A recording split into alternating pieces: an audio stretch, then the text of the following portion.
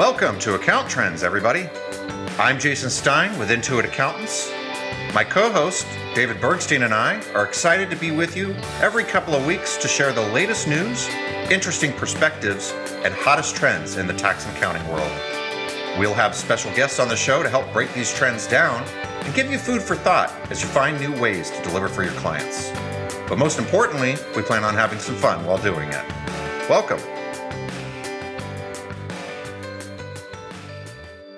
Okay, everybody, welcome back to Account Trends. We have yet another, I always say we have a special guest on the show, but I'm particularly excited about our guest today.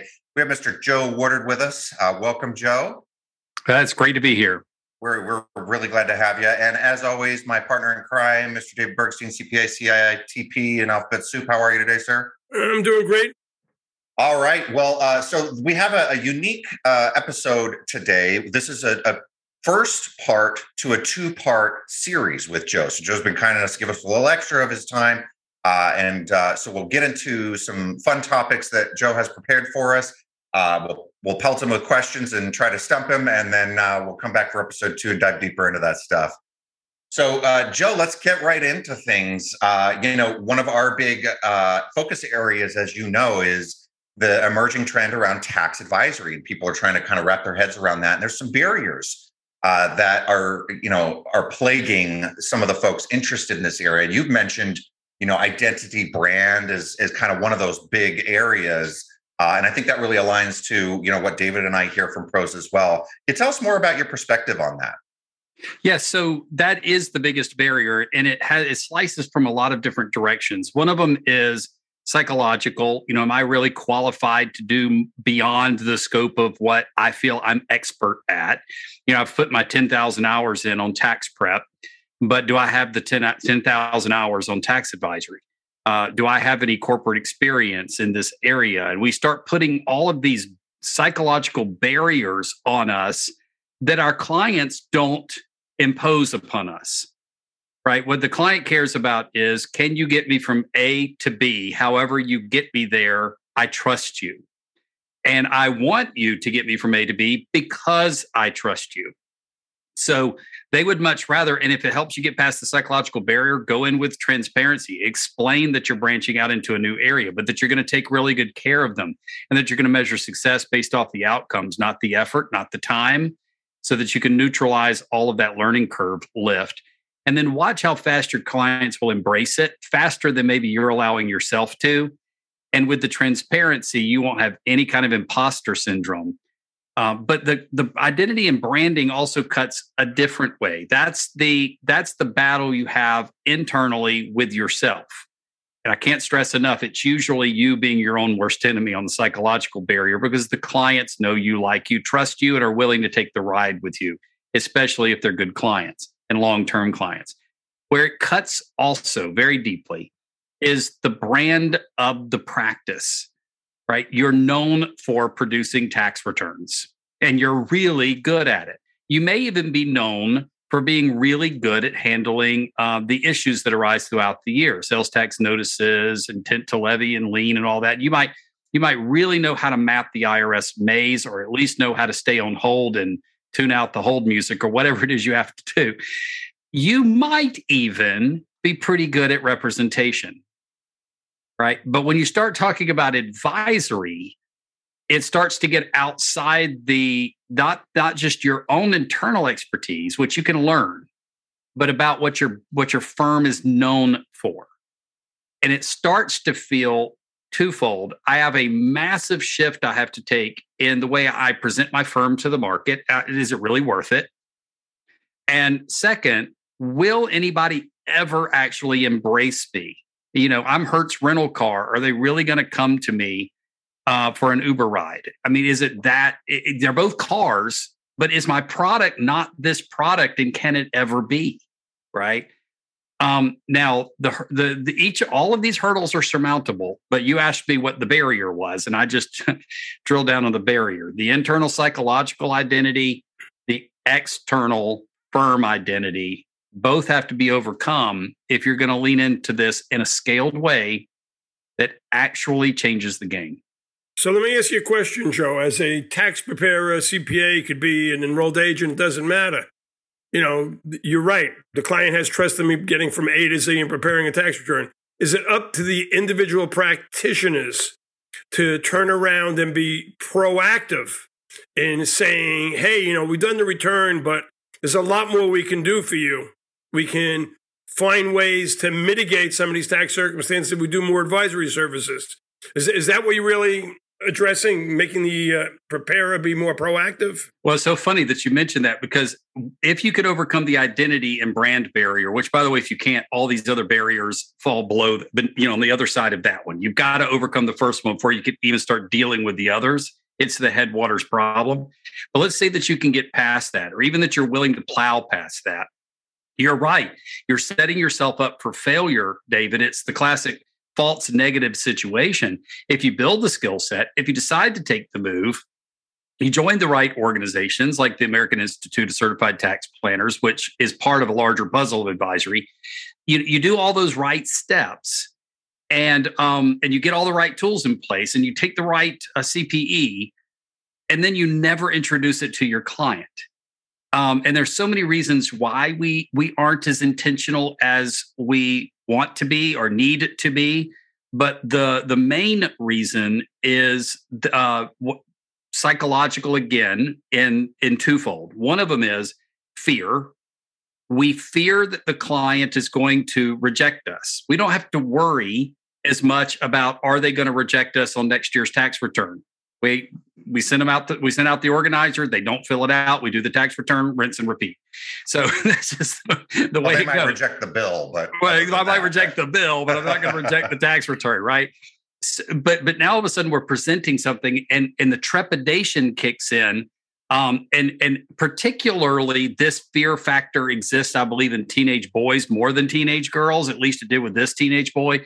It's the same level of trepidation as trying to ask that girl out on a date, right? And what you do is you build it up in your mind that my life will fall apart if she doesn't say yes, right? And so you build it up in your mind to the point where it's such a success, a pass-fail grade psychologically for you, an indictment of your whole ability to embrace the model if the client says no. It's a rejection of me. It's not a rejection of the engagement. And all of the sales psychology that most accountants haven't had to endure like other industries, and haven't had to barrel through like other industries, that we're still subjected to. But there's another element to intentionality, not just the fear factor. And by the way, the way to overcome the fear factor is just to embrace the rejection. We have a keynote speaker coming to Scaling New Heights. He wrote the book 100 Days of Rejection. And in his book, he tells you to go out and manufacture one rejection per day for 100 days. It could be anything. It could be going to a car lot and saying, can I have this car for $5? Just engineer a person to say no to you and to reject whatever you're saying, and do it for 100 days straight so you can inoculate yourself to it. He's been on TED. It's a very interesting concept. Anyway, we need to inoculate ourselves to this sting of rejection. But secondly, we need to understand the relationship dynamic with the client.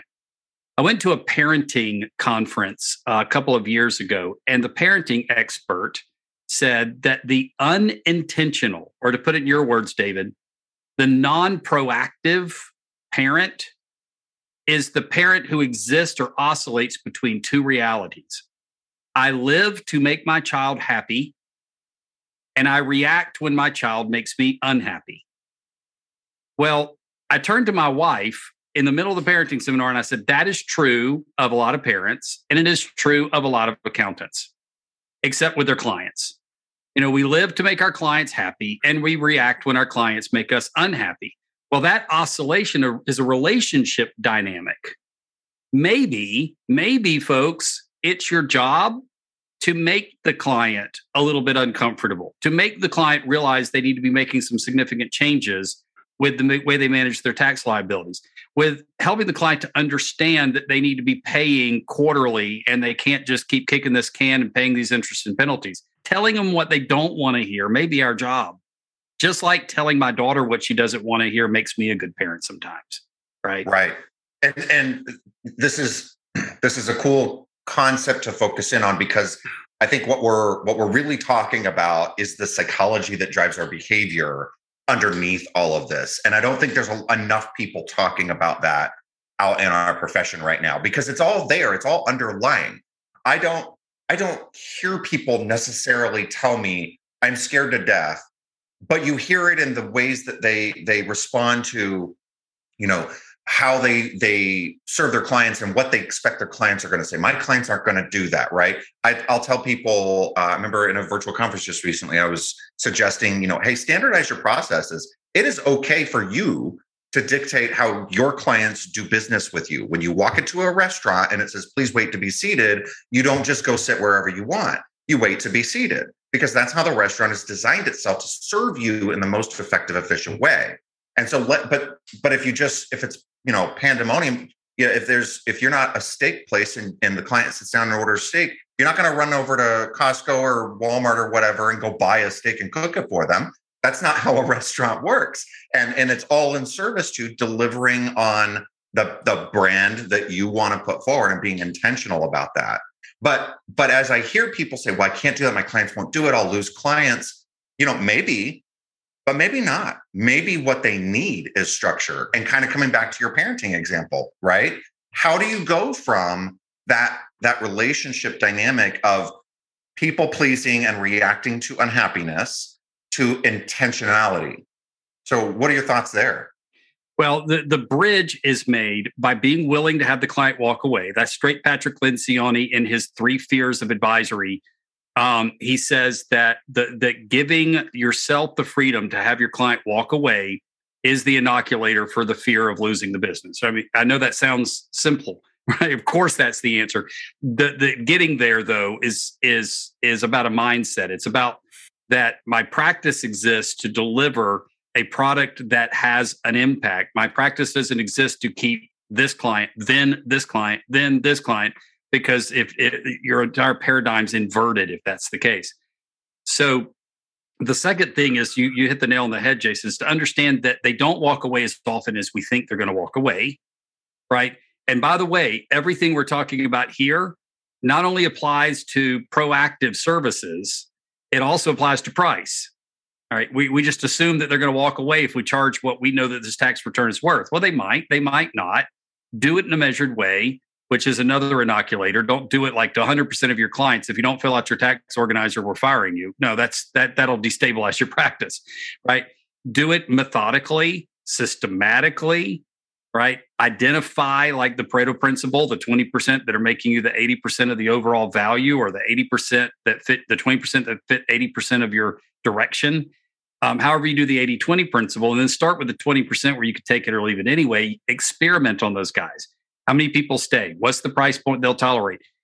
Will they adopt advisory or not? Did adoption of advisory turn them into one of the people that's in my top echelon per the Pareto principle? So there are ways to ease yourself into this pool, to mitigate risk as you go, get learnings as you go. But I can't stress enough, you have to not worry about each individual incident and the feelings of rejection and the negative emotions and all of that come with this experimental process. Another way to address your question, Jason, is to redefine the nature of an uncomfortable conversation, whether it's conflict, confrontation, giving people news they don't want to hear, whatever it may be. Those are positive if they're framed right. The assumption here is this is a good experience. They are positive experiences with a momentary wake of negative emotion, W-A-K-E. They're positive experiences with a momentary wake of negative emotion. The problem is we equate the momentary negative emotion with the definition or the qualification of the meeting. Once we break that, we understand they're not the same thing. We'll tell our clients what they need to hear. So assuming everyone believes what we're all saying, and I think people agree we're saying the right things, how do you tell them, or where do you tell them to go besides different associations to get those skills? They all have those skills. They possess it. They have the knowledge. How can we help them, or how can you help them? What do you tell them to do to overcome it besides go get 100 rejections or change your service? Where can you get the process in place? And I do believe in any business return, everything starts with CAS. So we keep talking CAS, client accounting services, but every business return starts with that, but individual returns don't. So yeah, so, what do you so you suggest?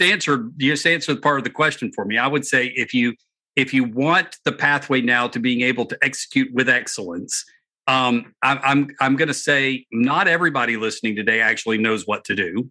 All right, they may know some of what to do, but there is a learning curve in order to round off your knowledge. I'm not saying you're not an expert in the compliance elements of this particular corporate entity or that particular individual return or filing in this particular state. You may be, but there's, of course, a big difference between the compliance elements, software excellence in the preparation software, and strategic advisory. Because I'm finding, and you guys could tell me if you see it too, a huge knowledge delta between accurate and audit-proof tax returns and maximizing tax credits. Right. And tax credits is a knowledge gap that the industry needs to lean into. So that's a big piece of it. Advisory is the credits. That's a big piece of it. Advisory is also about purchasing decisions, lease or buy, depreciation schedules, and maximizing depreciation benefit, short-term, long-term, carry forward losses, carry back losses, and how to manage those. And I could go on, but it's all of those discretionary levers that you have the ability to pull that aren't dictated to you exactly by the tax code, so that you're operating within the boundaries of the tax code, but in proactive ways. And I think that really is the difference here. Am I calculating based off of what the schedules say or the software says, or am I making decisions that change what happens in the bottom line of the tax return? The latter is advisory, and the latter is where the biggest knowledge gap exists. And unfortunately, there are fewer places to go to get that knowledge. They exist, but there are fewer of them because it's a supply-demand problem. Until the industry, the tax preparation industry, starts to demand more education in this area, the training providers aren't going to provide it. And that's an excellent example. You've hopped on credits, and I believe that's one of the best areas for tax advisory services. We project based on what happened last year, like you say, for quarterlies. But it really comes down to, instead of planning and projecting, to look for opportunities to help the client save more money by asking them questions, what they want to do with their business, how do they want to grow their business. I see you been leasing the car. Maybe you should buy the car. Or is your car over 6,000 pounds because you can write it off quickly? And one of the things, we had Randy Crabtree on one of our sessions. He's with Tri-Merit, and he believes, and I think you're saying the same thing, he believes in educating accountants about credits. As accountants, we can't know everything, but that's where we lean into your type of an organization or someone else that's educating us, that we can go out and use them. Sole practitioners, doesn't have to be a large firm. The resources are there if you're willing to learn. And I think that's what you're saying. That's exactly what I'm saying. And that's the way that you can avoid tax liabilities that you don't deserve to pay. It's just a strategic navigation of the options that are out there. And I'll throw in some others. Does your company need a 401k plan? Cafeteria plan? Are you at the place now where that'll provide a net benefit to you with your tax liability based off your corporate structure, based off your individual tax returns, your AGI? There are so many variables in play, right? That's why you need an advisor. And then of course, in the personal space, we've been talking a lot about corporate. But in the personal space, the fastest pathway to advisory is through the CFP, Certified Financial Planner, because now you can start to marry a lot of these tax strategies together with retirement plans, tax impacts, and credits that exist on the personal level. And then some of this is even just discretionary. It may not change your liability, but it may help you to direct your taxes into areas that are more important to you. It could be a psychological or emotional benefit. For example, in the state of Georgia, they have a program where I can take 100% at my income level, which is not inconsiderable. I can take 100% of my Georgia liability and redirect it to a specific private school of my choice.